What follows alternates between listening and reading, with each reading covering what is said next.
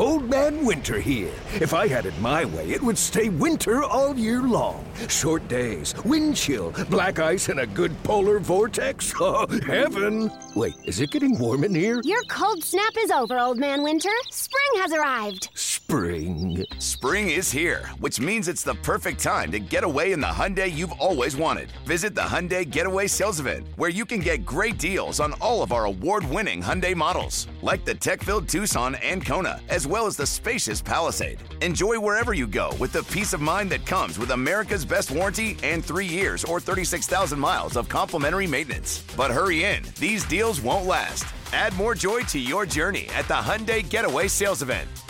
Now get 0% APR or up to $1,500 bonus cash on the Hyundai Tucson. Now, during the Hyundai Getaway Sales Event. Offers end soon. Call 562-314-4603 for details. With Lucky Land Slots, you can get lucky just about anywhere. Dearly beloved, we are gathered here today to... Has anyone seen the bride and groom? Sorry, we're here. We were getting lucky in the limo and we lost track of time. No, Lucky Land Casino, with cash prizes that add up quicker than a guest registry. In that case, I pronounce you lucky. Play for free at LuckyLandSlots.com. Daily bonuses are waiting. No purchase necessary. Void where prohibited by law. 18+. Terms and conditions apply. See website for details.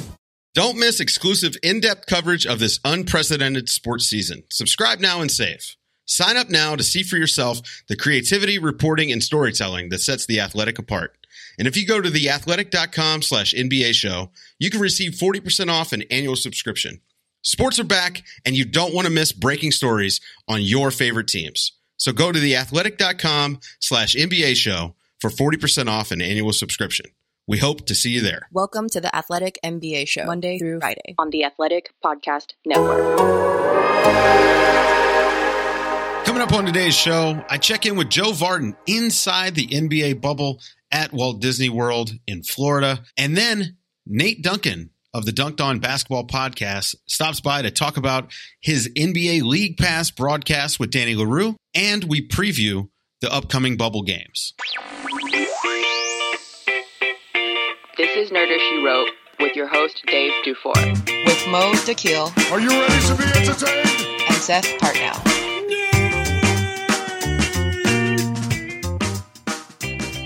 Hello and welcome to this week's episode of Nerser She Wrote. I'm your host, Dave DuFour. Mo, Seth, and Nate Duncan will be joining me shortly. But first, we're popping back into the bubble to check on my man, Joe Vardon. Joe, what's up, buddy? Hanging in there, ready to get the season started. Yeah, aren't we all, man? All right, take me inside the bubble. What kind of stuff are you hearing, like, from the court? Is it a more immersive experience than it is for us on television? Because I can tell you, we can only hear Carmelo Anthony, whether he's playing or not. Like, it's funny, Dave, because I've gotten some questions about the TV presentation and is it going to change and is it this and that? And my answer is I don't know, because I haven't seen any games on TV. I think yesterday I had the Grizzlies and Heat on in the background while I was writing. It was the first day that I didn't go to a game the whole time. I did practices instead. So I don't know what you guys can hear. What I can hear inside the arena is I can hear them argue with officials and hear what they say. By and large, it's respectful, but instead of you could hear you missed that call, or it could be you missed that fucking call, things like that. Frank Vogel it really rides the officials. He's that's one thing that you can hear. I think the biggest thing, whether you're like me and you're looking for the hilarious, swearing and, shit talking, or if you're just kind of there just watching for whatever, is it's really obvious which teams talk on defense and which teams don't. And the Lakers talk and the Raptors talk. And the Bucks do talk, although they don't have a lot to say when it comes to trash talk. But then a team like the Celtics doesn't say anything. And then the younger teams really don't say anything. And it's just, there's a stark difference there. And, you always talk about how so much of team defense in the NBA is communication. And I imagine you have to really bark it out when there's 20,000 fans in there. But somehow it seems more pronounced in the din of a quiet gym. Well, we focus a lot on coaching on this show. What about the coaching? Do you feel like the coaches are being a little bit more active than what we normally see in normal circumstances? Maybe trying to make up for the lost time and get guys sped up by overcoaching, or do you feel like it's a good balance? I think what I would say to that is that they too are trying to adjust to having everyone be able to hear what they have to say. And Nick Nurse has talked a lot about this. He's thought about either barking out instruction or even running a play, like calling out a play verbally and then not doing it because of what everybody else will hear. I've watched Brad Stevens call plays all the time, especially when Kemba's not out there. He'll just say, Gordon, you take it, and then he'll call horns and say what side to start on. And so now everybody in the gym knows what they're going to do. And you might think like, well, that's a real disadvantage. But I mean, the thing is, and people in the NBA know this, is that by and large, everybody knows what everybody's doing anyway. But that being said, yeah, like coaches are, for the most part, like kind of watching what they say because they're just not used to this. Yeah. So take me into these practices. Do you see teams getting experimental in the practices, like playing around with different lineup combinations? The most that we have seen in practice is with the Lakers. We have seen them scrimmage. We have seen them really get up and down. By and large, when we are allowed in, it's for individual work. Like guys are just working on threes or, dribble drive or foul shots, like any of those number of things. So it's kind of hard. It's kind of hard to say the thing that you have to do, and this is just beat writing 101, is when you go in to any practice, you look for all the players, especially the starters, and you look to see which color jersey everybody has on. So you're looking for injury and you're looking for lineup changes. And so that's kind of the thing that you do no matter whose practice you're going to. Well, Joe, I know you're a busy man and you've got to get out of here. Thanks for keeping us updated with the bubble diaries, man. I really have been enjoying them, and it's nice to get to see what's on the other side of the Zoom call from time to time. Yeah, we turned the video on today. Now you can see my dull room, but there you go. Hanging in there. All right, man. Well, take care, and we'll talk soon. Okay, look forward to it. And now back to normal business. Seth, Mo, what's up, guys? How we doing, Dave? David. Joining the show, friend of the program. Are we doing Nerder Friend? Is that the official hashtag of guests of the show? Nerder Friend? Nerder Pal? Nerdy friend? Well, definitely nerdy friend. Host of the Dunked On Basketball podcast, Nate Duncan. What's up, buddy? Hey, great to be back. Yeah, it's been too long. We had Danny on, and we were like, after this, we will decide which one of you is the better half. It's sort of thing. This is really what you're competing with. Nate, you got some big news, man. First of all, congratulations on this deal with the NBA. You're going to be calling broadcasts on League Pass. Can you tell us about it? Yeah, they're doing a trial with a alternate announcing, really, for the first time. Danny and I have been doing this NBA cast second screen where you mute your TV and sync up with us, and we do commentary for the last 4 years. But the NBA is actually going to give us a shot really doing casting of games on League Pass. So 2:30 Eastern on Friday, I guess that'll be today as people listen to this. Magic and Nets, if you're a European listener, right in prime time for you. And then on Monday, Spurs and Sixers. So it'll just be in the League Pass app, also available for single game purchase. So if you ever wanted some alternate announcing options, Danny and I do a very hardcore approach, really a lot of X's and O's. We answer questions during the commercial breaks as well. And so this is a great way to let the NBA know that you're interested in having some more of these options, and hopefully those options could be us. We need more X's and O's talk in our broadcast. We need it. I kind of want to tie this into some of the big picture stuff we're seeing. Kind of early on in the shutdown, I guess there was a lot made of some digital partnerships the NBA was entering into, and one of the things that Adam Silver talked about a lot was kind of moving away from the sort of one-to-many model of one-size-fits-all kind of broadcast and consumption of the game. And I think efforts like this are ways to really enhance the customization of the experience of watching and enjoying an NBA game. So I'm all for it, because I think, between the four of us, we've talked enough about some of the problems we have with the presentation of the national game with respect to hardcore fans. And hopefully something like this can really serve those deep diving listeners well. The final 22 teams have made their way down to Orlando and are ready to get back on the court. While the ending to this year's basketball season will be different than years past, there will be no shortage of excitement. And there's no better place to get in on all of the action than with DraftKings, the leader in one-day fantasy sports. To celebrate the return of basketball, DraftKings will have not one, but two $1 million top prizes through the first 2 days of the resumed season. So get in on all of the action right now. If you haven't tried it yet, fantasy basketball is very easy to play. You just pick 8 players, stay under the salary cap, and pile up points for three-pointers, rebounds, assists, and more. There's no better way to put your basketball knowledge to the test than to compete for a shot at $1 million. But if basketball isn't for you, don't worry. DraftKings is offering plenty of fantasy golf action for this week's tournament. With millions of dollars up for grabs this week, there's no better place to have skin in the game than with DraftKings. Download the DraftKings app now and use the promo code RUN to get a free shot at millions of dollars up for grabs this week with your first deposit. That's promo code RUN to get a free shot at millions of dollars with your first deposit, only at DraftKings. Minimum $5 deposit required. Eligibility restrictions apply. See DraftKings.com for details.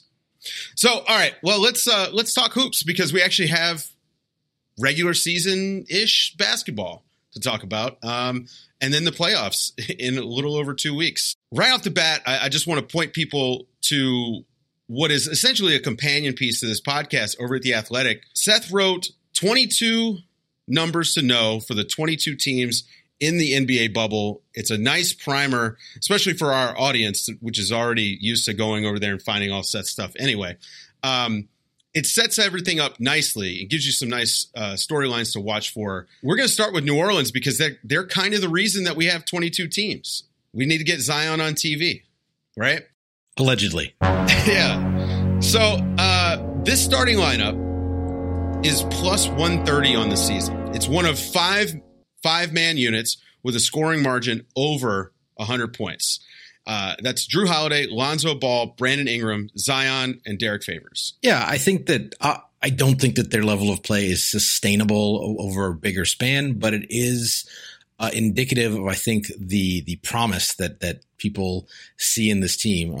Zion, despite having no training camp, probably wasn't in peak shape when he returned, was still a massively impactful force when he got on the floor. And with the talent they have, both with that starting lineup and also kind of the number of young players they have, it's hard not to say New Orleans is kind of the team that is going to occupy that sort of next slot until proven otherwise. Yeah, it's funny. The thing I think about when I look at the Pelicans, and that number's insane and absurd. It's just interesting too, in the same way as teams haven't really had a second look at this team or a third look, kind of the way a batting lineup gets to go at a new pitcher. Usually by the third time around, they're like, okay, we kind of figured this guy out. So I'd be interested to see how that would play out over a course of the entire season. Not to say that this isn't a hell of a lineup or anything like that. This is still a bunch of damn good players. But I'd be interested to see how that kind of shakes out. Yeah, you do think that maybe in a situation where teams have a little more time to prepare, that they could take advantage of having two non-shooters at the big positions. But, I think the truth of it is, even if you are kind of packing the paint, Zion is such a unique force in his ability to generate so many shots at the basket against pretty much all but maybe three teams in the league have the size to actually really cause him problems under there. But against everybody else, he's running wild. Even if you do have Derek Favors in there, the center coming over, he's getting there too late. You say, Zion can't shoot, we won't guard him. Well, if you give him a runway to the basket, he's just going to score. So, he is against the vast majority of the league, they just don't have an answer for him physically. And I'm not sure that there's a strategy to really obviate that if you don't have that unique personnel to match up with the unique force in Zion. Well, so Mo, I mean, how would you approach this on the court? I think minimizing the impact of Zion is the goal. Right. He's the real ceiling raiser in that lineup. So what do you do? I mean, you can't just double him every time. You know, a lot of times I think in this scenario, it's almost like I'm going to let Zion eat and try to take everybody else out. You know, listen, good luck to the guy. He's got a big appetite, though, Mo. Yes. He does. Something. He does. But can he score 70? Like, you know, what's this? Like, you know, instead of just kind of constantly throwing help at him, or just throw different looks at him throughout the course of a game. Whereas, all right, we're going to single cover him for a few possessions. Boom, we're just going to throw a random trap at him and then go back to something else or things like that. I think that might be how I would attack it. It's not an easy situation in that sense, but they're just so deadly too. Because if you go double, you have guys like J.J. Redick, Drew Holiday, Lonzo Ball, all those guys who can hit shots, you know, especially in catch and shoot situations that it's an issue and you have to be really sharp with your rotations. And Nate has said it already with, you know, if you leave a runway for Favors to go, like that's going to be a bucket. So I just kind of think the attitude I'd take with Zion a bit is like, hey, I might just try to let him eat and see what happens from there. Now, how long does that last, though? You know, does he figure out like how to be a good enough playmaker that you can't do that? Like he's able to create enough for others? I mean, probably unlikely in the next month. Yeah, this is next year? This is, the way I'm thinking is immediate game planning for this and 8 games and playoffs. I think that's how I would probably look at it. You know, next season's problems are next season's coaches' issues, not mine right now. So one thing that I would add to that is I think that Zion, you know, 29% usage for this guy. Like clearly, you know, they must be running a lot of plays for him. Like it's hard to generate that level of usage without actually possessing the ball a lot. But so much of what he's doing is just really quick attacks. It's, you know, where either they run him off a quick screen, like a cross screen to get him great position. It's transition where he's got great chemistry with Lonzo Ball. It's the offensive glass. It's cutting. And so, you know, he's almost like Anton Jameson-like in his ability to just get open underneath, get quick shots, attack off the dribble. And so with 1 or 2 dribbles, those quick jump stops. So it's not, you know, the type of thing where like, okay, when they run play X for Zion and he tries to back down, okay, where's the help going to come from? It's much faster attacks, and it's particularly at the pace that they play. And so I think that's really part of what makes him so hard to defend is that he has these varieties of attack. They move the ball really well. They get him the ball in spots where he can succeed. He's always an alley-oop threat. He's always a threat on the offensive glass. And so there's only so much you can take away when they're hitting that quickly with some of these actions. Yeah, and he gets deep post position in transition. Like if he gets deep, he's getting seal, and he's got a really great touch. I mean, he's a legitimate problem that I don't know how you game plan for right now. What team can match up with him? The comparison that a lot of people had for him was Charles Barkley. And when I've gone back and done some historical research on Barkley, you know, his usage, you know, percentage of possessions that he finishes with a shot or a turnover when he's on the floor. Barkley was, you know, in like the mid-20s was about where he topped out. And here you have Zion in his rookie year on a team with a bunch of other threats, you know, in the 29% range. And that's just even before we've gotten into stuff where like, okay, they're going to use him as the big, use him as the ball handler and pick and roll, that kind of stuff, like really put the ball in his hands and let him create. I mean, it's just incredible how much he's able to generate at the basket. I mean, we haven't really ever seen anything like this, maybe since like Shaq or Giannis are the only 2 guys who have been able to score this much at the basket.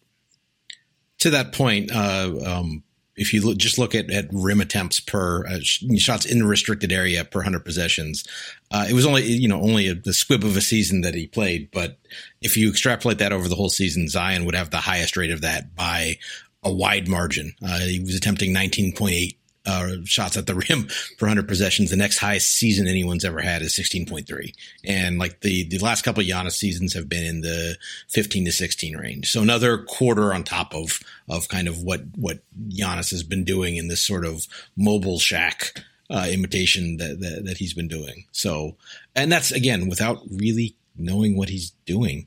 So, all right. So youth aside, because we know, young players struggle to have great success in the NBA. What are the limitations of that lineup? I mean, there was a little bit of, funkiness with Brandon Ingram and Zion trying to figure out their roles together. Zion was fine, but Ingram, saw a little downturn. I mean, what do you guys think about the limitations of that starting five?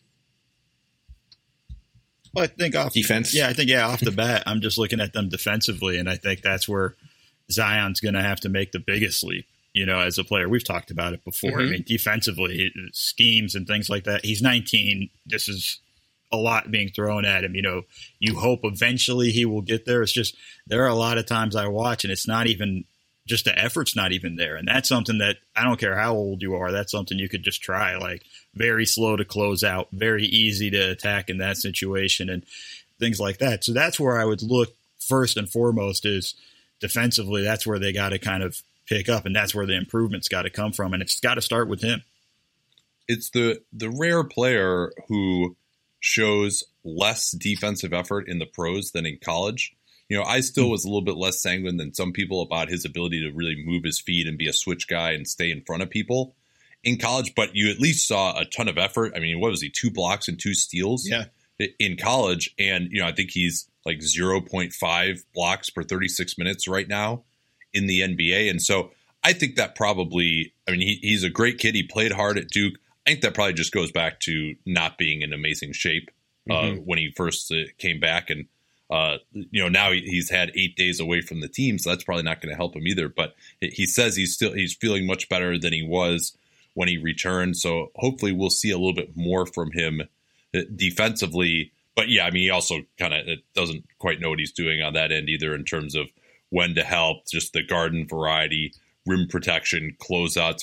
You remember that play that he had in college where he closed out to the corner and just got this impossible block on someone shooting a corner three. We haven't seen anything like that at all at the NBA level. How much of that do you guys think is schematic? Mo, clearly he didn't have the training camp time with the team. He came in late in the season. Like, how much of that is just like being behind on what everyone else is doing? I think that's a lot of it right now. And just also understanding league defenses in general and league offenses. And the other side of it too is, they're better basketball players on an NBA court than in a college game.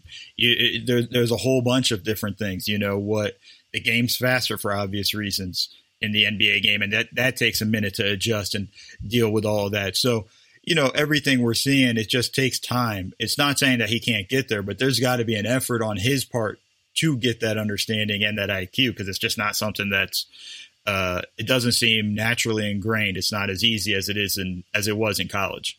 Fellas, are you prepared to unveil your summer body? The beaches are opening, the sun is shining, and the bushes have to be tamed. Manscaped is here to ensure your post-quarantine body is ready for the wild. Manscaped is dedicated to helping you level up your full body grooming game. They've forever changed the grooming game with their Perfect Package 3.0.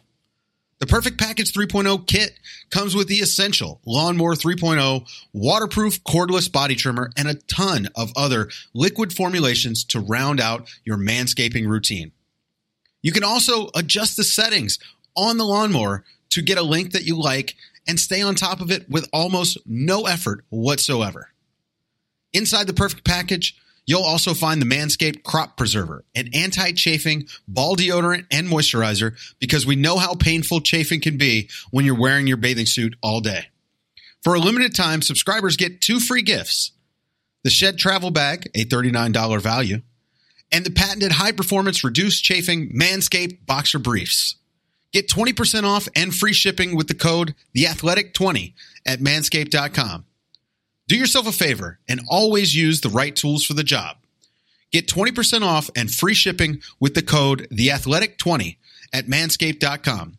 That's 20% off with free shipping at manscaped.com. Use the code TheAthletic20. For a limited time, subscribers get not one, but 2 free gifts: the Shed Travel Bag and the patented high-performance anti-chafing Manscaped Boxer Briefs. They are fantastic. So go to manscaped.com today and use the code TheAthletic20. So let's look ahead for this team just a little bit to next season. Which teams would you guys take over the Pelicans next year?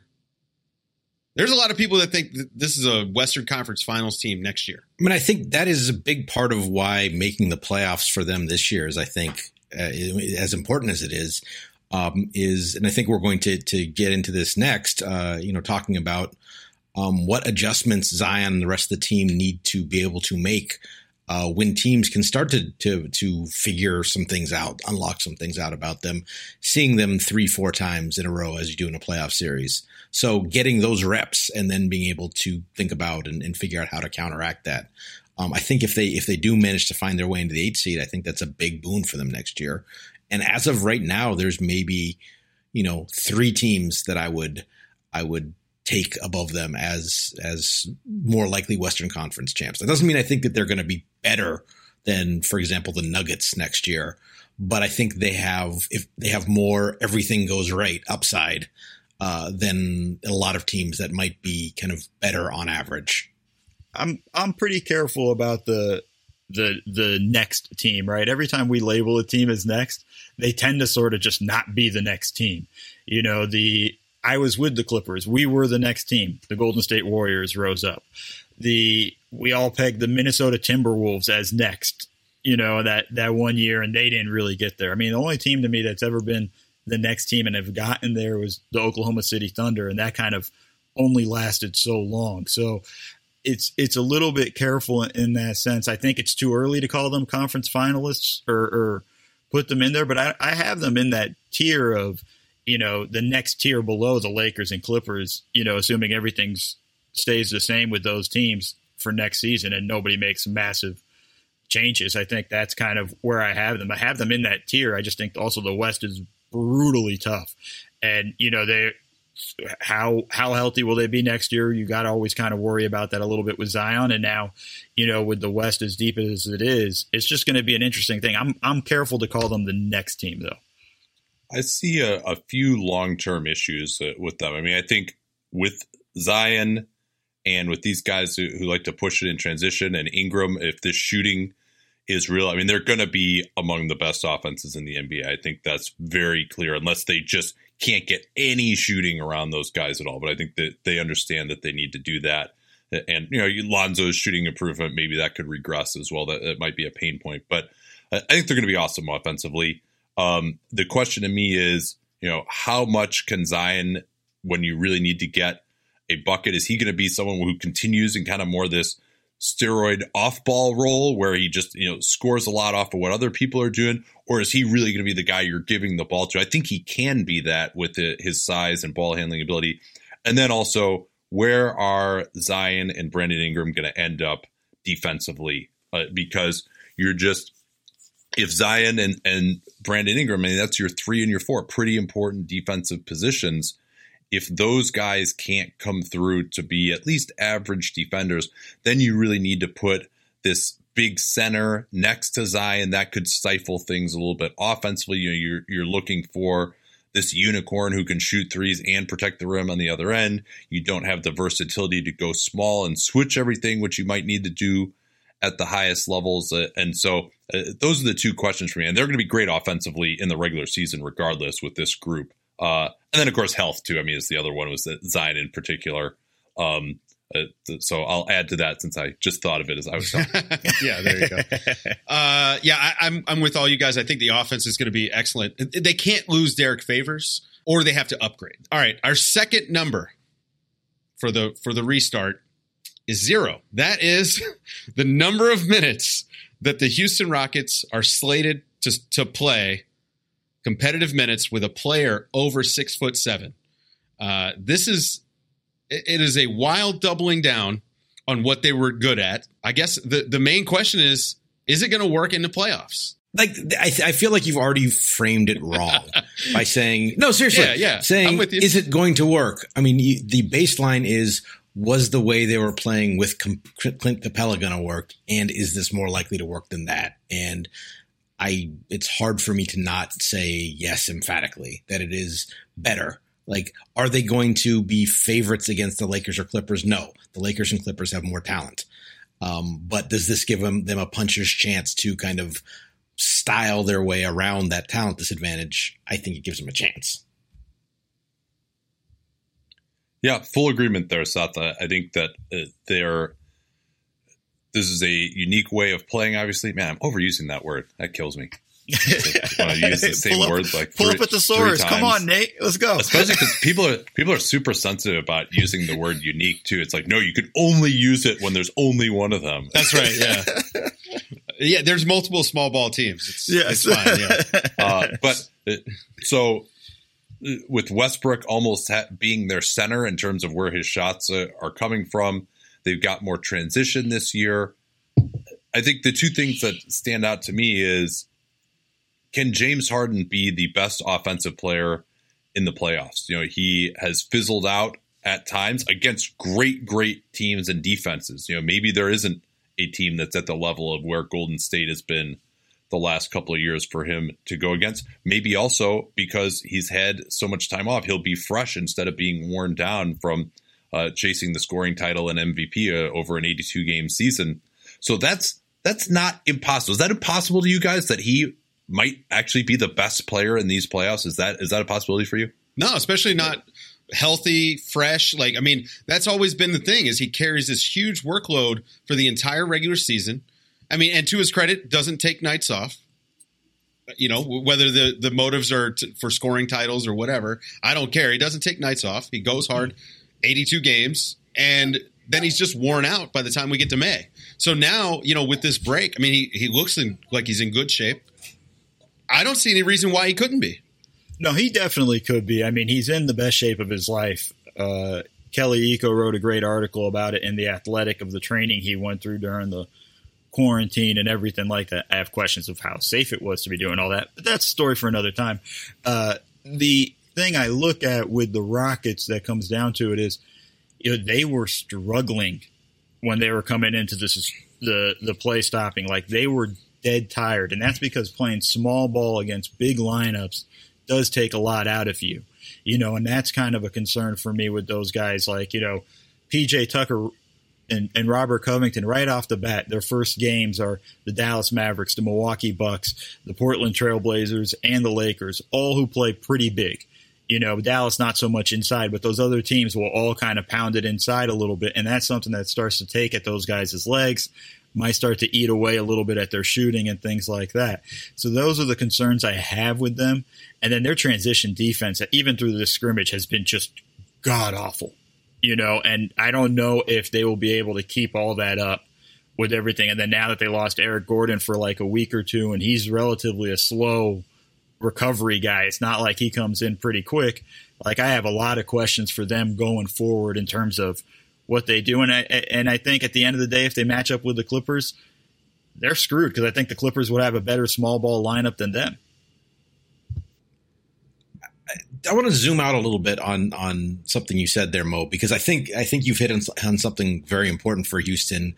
And we saw this kind of prior to the shutdown, is they have to play at kind of a manic intensity for this to work. And I think maybe it's just being, you know, narratively cute, but they had some pretty ugly losses, and it's pretty easy to see, oh, we play the Knicks tonight, and then not bring it, but they don't have the luxury of not bringing it because they have to fly all over the court.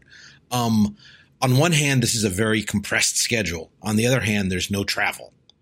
And it's going to be fascinating to see kind of which is a bigger factor in terms of staying fresh, if you will, in you know, a regular season and into the playoff settings. The more the lack of travel is a boon, relatively speaking, I think the better for Houston. So I think the biggest concern I've got is that when I go back and I look at their losses after the Capella trade, it's not just that the defense fell apart, it's that and this is a component of defense, but their rebounding is awful. It is terrible. I don't know how they make up for that. And that is one instance where their lack of size directly impacts their ability to actually get the job done. And to get out of the West, you're going to have to go through some big-ass teams. I mean, the Lakers are huge, and their small ball lineup is still really big. So it's not like, it's not like you can say, okay, well, we don't have to match them. They have to match us. Okay, so Anthony Davis is now the center. Good luck. I mean, the other bigger issue, too, is they just don't have any way to go back at it, going like their response to this is, okay, a small ball's not working. Let's go smaller. They don't have, I mean, unless they want to dust off the cobwebs on Tyson Chandler's, knees and everything as old as he is and have him roll in, or we're going to talk about Bruno Caboclo being a guy that can help them. I just don't, that's the problem, right? Like they're in that situation where they don't even have the ability to pivot if it's not working, and going like, man, we're just getting killed on the boards. Can we get 5 minutes with the big guy? Like they don't even have that. Has it been 4 years for Bruno yet? Are we there? Are we talking about how long he had to be in quarantine, or he might have to go back? My favorite story would just be him continuing to have to go into 10-day quarantines for stupid violations. I mean, he might as well. Mike D'Antoni's going to play 9 guys tops. I mean, we're going to see more Jeff Green at the 5 than we are Bruno Caboclo. I mean, that's for sure. I think if they just had one more PJ Tucker size guy to give him a break. And when Tucker goes out of the game, then you don't even have like that one tough box out guy who can guard a little bit in the post. And yeah, I mean, I think you guys make a great point that the Lakers, if you got LeBron at the 4 and AD at the 5, and that's still so much bigger than Houston. And similarly, I think the Clippers small ball lineup can be a little bit better than Houston's as well. The one thing I'll add, though, this is a more general point here. I have a theory that we might actually see a higher quality of play this year. Number one, I think the biggest reason being just that these guys have had 4 months off. And to some extent, maybe they weren't able to stay in that great a shape, but they'll have time to ramp up here over these next couple of weeks. And to not have everyone tired, you've got more people starting off healthy, right? Like we don't have an entire year's worth of injuries that have accumulated. I mean, where, you've now got from October until April for guys to accumulate season-ending injuries. You don't have to deal with that now. We have guys who've come back from that. I think you'll see guys fresher. There's also the lack of travel as well. Like I think it's actually possible we're going to see teams playing harder than ever. That might manifest in a little bit more defense. But, there's that famous stat that the first 15 games of the season per second spectrum is when players move the most, even compared to the playoffs, because they are just so worn down by the end. I think we could actually see really, really good basketball here, especially as we get into the later rounds of the playoffs. Yeah, the scrimmage basketball has been actually better than I thought it would be. I really thought there was going to be times where it's god awful, but it's been pretty good. But I want to touch on this point of lack of travel, because both Seth and Nate brought it up. I don't know how big of a factor that is in the playoffs, in the sense of except for the games 5, 6, and 7, but the first few games of the series, usually you're in that city for a while. In the first round, it's stretched out a large amount. It's not the same in the regular season, whereas okay, game's over, boom, get on the plane, fly out. I feel like lack of travel matters more in the regular season than it does in the playoffs. Like there are pockets in the playoffs where you're able to get rest, and sometimes maybe the time zone stuff screws you up, but that's more in the finals, I think, for the most part in that scenario. So for me, I'm not sure how much lack of travel will really be as significant as we think come playoff time, except maybe the finals. Yeah, I mean, if when you had a Golden State Houston second round or Western Conference Finals where you're playing every other day and you've got a 4-hour flight, yeah, I think that's when it really would add up. Probably, when you had in the East, if you had, an hour and a half flight after the game or something like that doesn't really matter that much. But even that 4-hour flight or something like that, it's as simple as there are teams that will still stay over after the game 4 and fly out the next day or things like that. You have a little bit of a different, it's easier to manipulate your travel schedule in the playoffs to make sure you get the rest you want to get the guys versus the regular season where it's like, yo, we got to go, boom, boom, boom, get on the plane and get to the next spot. Well, let's talk playoffs versus regular season. Our last number is 26.5%. That's the combined 3-point shooting percentage of Brook Lopez and Eric Bledsoe in the 2019 playoffs. That's quite a downturn from what they did in the regular season last year, Seth. Why? The moratorium's over. Why, Dave? Why? Dave's just trying to be mean. Yeah. Of all the numbers you could have picked that I wrote about that illustrate that difference, I would have gone with something positive, like the Clippers only played with Kawhi and Paul George on the court for about a quarter of their competitive possessions, as being something that they could ramp up and do better in the playoffs. But instead, you chose to go negative. And to do so in a hurtful way. So thank you. Seth, I apologize. But there is a difference, right? Like we all know, like Draymond Green has talked about it. There's 82 game players. There's 16 game players. But is there also 82 game strategy and 16 game strategy? And I think that we're going to see some of that. The Rockets are an example of that potentially. The ability to catch somebody. Oh, wow, this is different. What is that as they play all these, 6, 7 and under guys? If you played in Orlando last night and are in Houston tonight, you don't have a lot of time to prepare that. If it's game 3 of a series, you know what that looks like. You know what the speed of play is. You know what they do. You have maybe figured out some wrinkles in terms of how you can attack. And so maybe it's exploitable in that way. To go nerdy a little bit, it's a difference between playing game theory optimal, which is against the possible universe of opponents. This is how we play. And this is very much the we do what we do and it works itself out philosophy that's become more common in the regular season. Then you get into playoffs where you're a specific opponent and you start to play in an exploitative fashion, which is I don't care how this works against the 28 other teams. I care how this works against you. And I think there's some very different strategies and very different skills that can probably be brought to bear in those two different environments.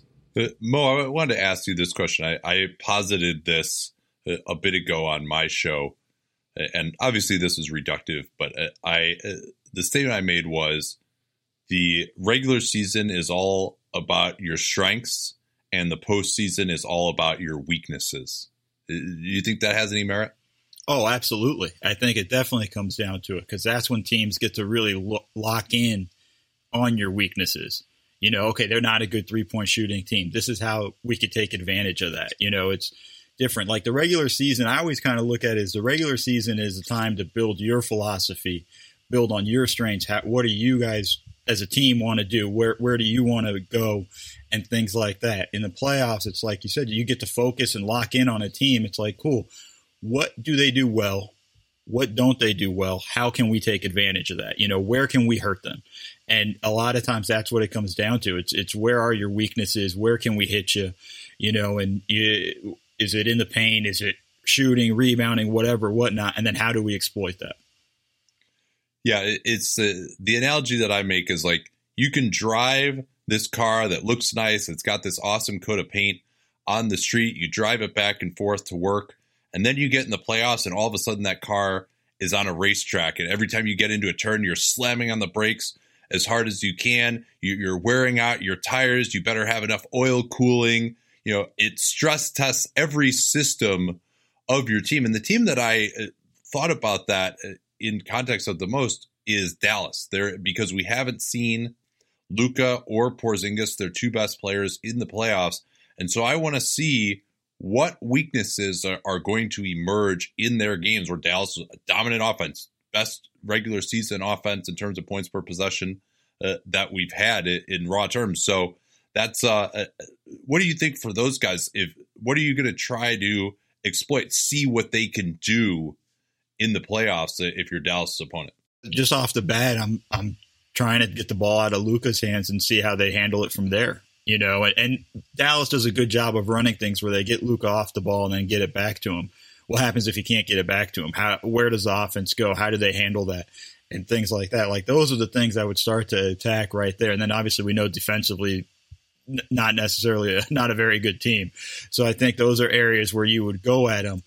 And I think the way I look at it, Nate, in terms of the playoffs and regular season too, is just kind of like, this is when the NBA turns into the NFL, right? This is when coaching staffs get to sit there, game plan for a few days, how pour over film. I mean, it's not even next to me, but I have playoff books, the size of binders that are full of different notes we look at to try to take at teams. And I think with Dallas, to bring it back there, you're just going to attack Luka over and over again. You're going to trap him. You're going to blitz him. You're going to throw everything you can at him, because you got to wonder, like, do they have enough, outside of him? Is Porzingis going to start running the offense? No, Bure is not the guy. I feel like you could just hand it over to him and he's going to win you a series.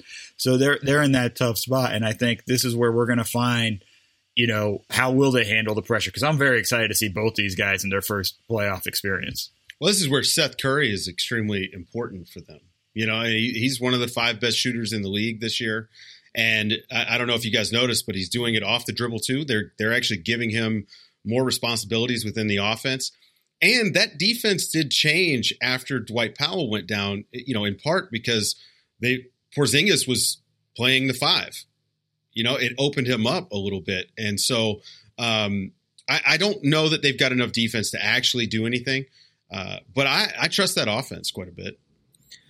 I think that one interesting thing to see is if teams sort of make the decision to go almost with an attrition strategy against Luka. Okay, he's going to have the ball in his hands a lot. Just make him do stuff a lot. Make him handle against pressure a lot. Double team him a lot. Make him just make him work. And whether that's over the course of a game, over the course of the series, and combine that with kind of, running him off a bunch of screens on defense, even if you're not going to his guy, just, putting him in stuff and making him do stuff for as much as he's in the game, and see if that can kind of sap him a little bit in this kind of first pass through this environment. What about the Clippers with Lou Williams and Montrezl Harrell? Can those guys play beyond the first round of the playoffs?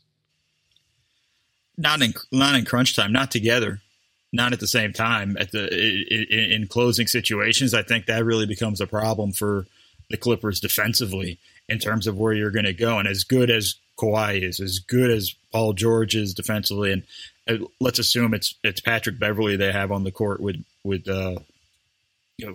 those 3 guys, like, that's a tough scenario for them. And that's difficult because that requires a lot of rotations and things like that. And it's not one of those things where we could say over time Lou Williams has gotten better defensively. No, he hasn't, and you're just going to put Lou Williams and Montrezl Harrell both in the pick and rolls. And, we know Kawhi, actually, as great as defender as he is, he's not a great help guy, and I think he doesn't really do a great job with rotation. So that's another area where you get to kind of attack that team. I think that's something I don't think we'll see a lot of them together on the court in crunch time for the Clippers. Maybe one, but it's tough to survive with both of them. All right. So, Nate, we like to end the show every week just with some notes on things we're going to be watching in the week ahead. What are you looking forward to see? Like, what are some things that you feel like will be important to accomplish in the next week? Well, clearly the teams that are playing for the playoffs, but already really kind of have their seeding wrapped up, how easy are they going to take it? I mean, they're both in terms of national TV games, just from the TV product, as well as affecting some of the seeding lower down. Milwaukee, LA, those teams basically have their seeds completely wrapped up. Boston and Toronto are probably in the same boat. It looks like Clippers, pretty good position to hold on to the 2, particularly with an easy schedule. And so those 5 teams, on paper, there are a lot of teams that have really hard schedules. For example, Memphis plays the Bucks on the last day of the season. And, given the way that Mike Budenholzer has approached things, you might expect to see, if everything has gone well, that they take their foot off the gas there. They also even could help determine who the Lakers are going to play in the first round if they wanted to do that. If they're looking ahead to, hey, let's try and give them a harder matchup, whether they're going to, so we might see some strategizing there. It wouldn't be past teams to do that. So that, to what extent are those teams really going to be playing those 5 teams and, making life difficult on the other teams? Or are they kind of, we'll throw guys out here for 25 minutes. Let's get our rhythm. But, it doesn't really matter if we win this or not. Well, I know for starters, I will be listening to Nate Duncan and Danny LaRue on the NBA League Pass broadcasts.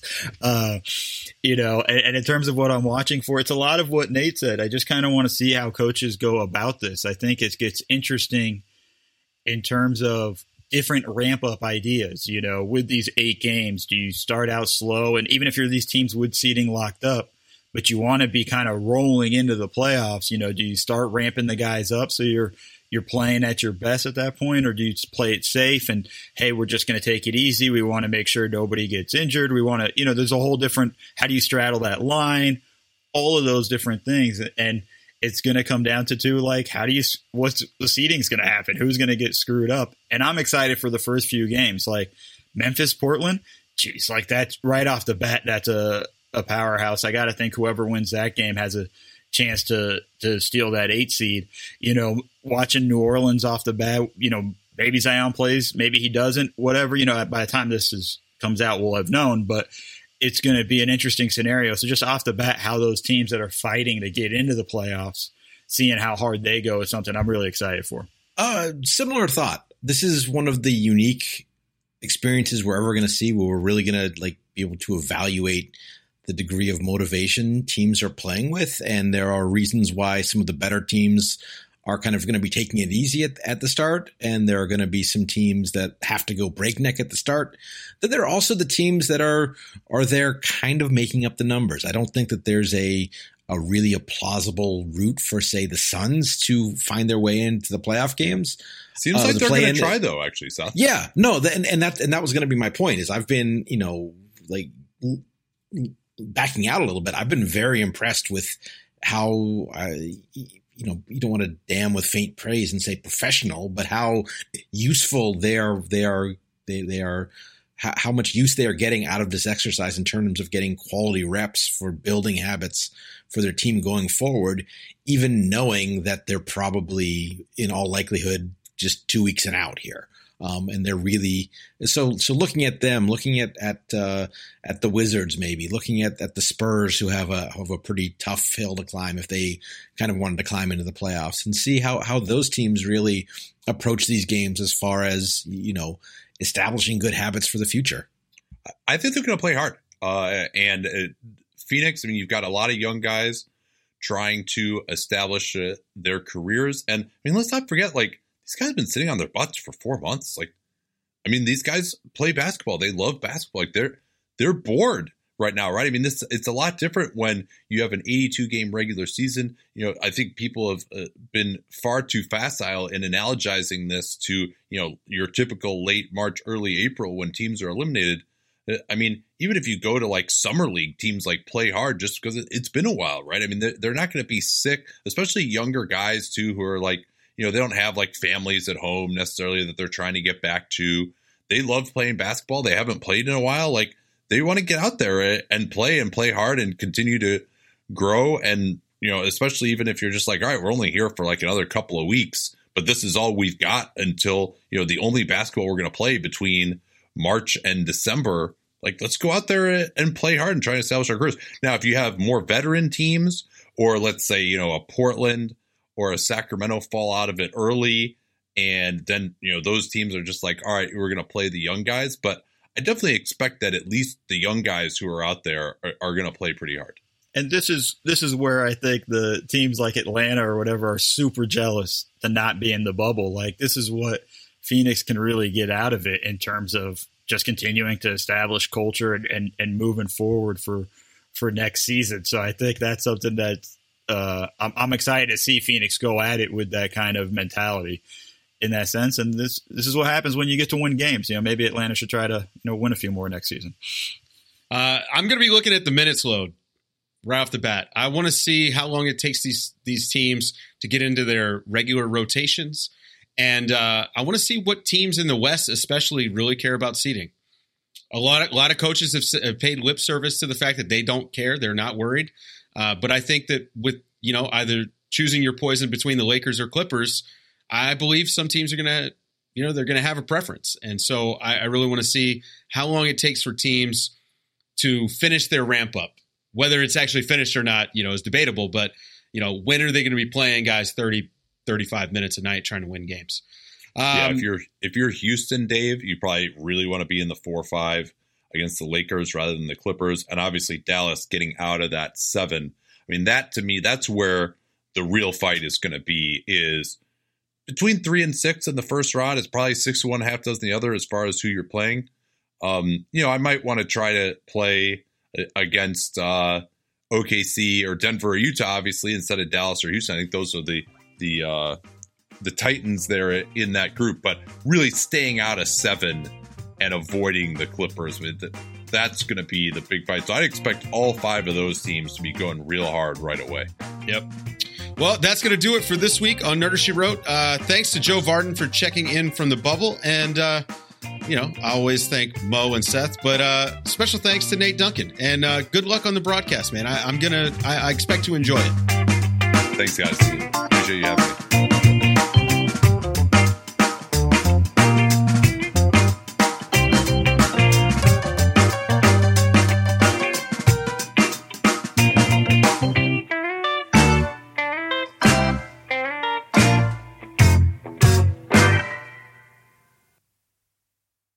Old Man Winter here. If I had it my way, it would stay winter all year long. Short days, wind chill, black ice, and a good polar vortex. Oh, heaven. Wait, is it getting warm in here? Your cold snap is over, Old Man Winter. Spring has arrived. Spring. Spring is here, which means it's the perfect time to get away in the Hyundai you've always wanted. Visit the Hyundai Getaway Sales Event, where you can get great deals on all of our award-winning Hyundai models, like the tech-filled Tucson and Kona, as well as the spacious Palisade. Enjoy wherever you go with the peace of mind that comes with America's best warranty and 3 years or 36,000 miles of complimentary maintenance. But hurry in, these deals won't last. Add more joy to your journey at the Hyundai Getaway Sales Event.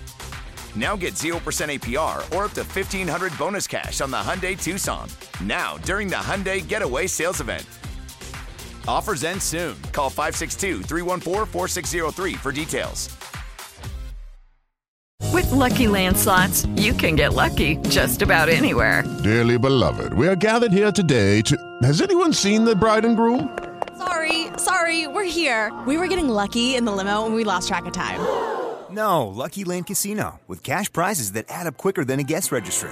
In that case, I pronounce you lucky. Play for free at LuckyLandSlots.com. Daily bonuses are waiting. No purchase necessary. Void where prohibited by law. 18+. Terms and conditions apply. See website for details.